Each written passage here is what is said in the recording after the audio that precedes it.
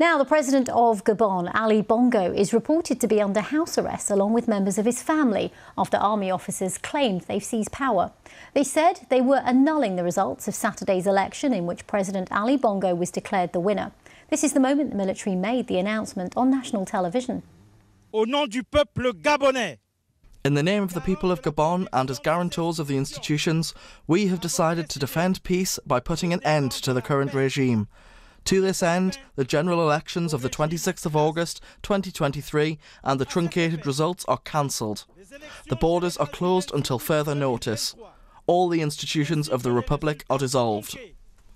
Sont annulés. Well, now let's cross live to Michael Amoa, who's a visiting senior fellow specialising in politics and international relations at the London School of Economics. Thanks very much for joining us. Let's start with the basics here. Gabon is a country that we don't talk about every day here on the BBC. What exactly is going on at the moment?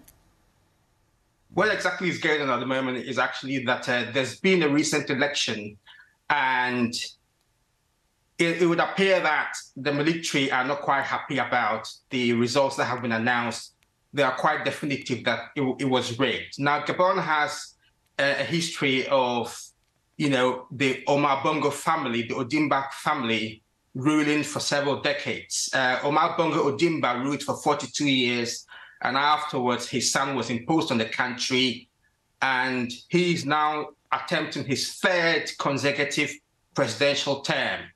And they're not quite happy about it. And what usually tends to happen in Gabon is that after the elections, internet is shut down so that opposition parties are not able to collate independently the results, and the government announces what they wish and get on with it. And I think this time the country has had enough. The military decided that they would have to intervene, and that's what's happening at the moment. And tell us more about Ali Bongo and his family. Well, Ali Bongo began to rule sometime in the 1960s, and he ruled for 42 years. And there are a couple of French military bases in Gabon, and the agreement was that anytime there was an attempted coup, that the military base will intervene on his behalf. So he managed to hang on for 42 good years. And afterwards, when he died, his son was, by the influence of France, his son was imposed on the country, and because of the military might on base, it has been impossible to really get rid of him.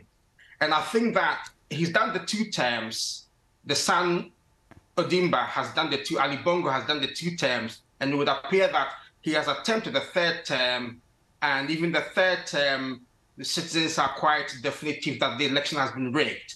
And they thought that there has to be a way of intervening to stop the Omar Bongo monarchy, as it were. Michael Amoa from the London School of Economics, thank you very much for bringing us more insight on that developing story from Gabon.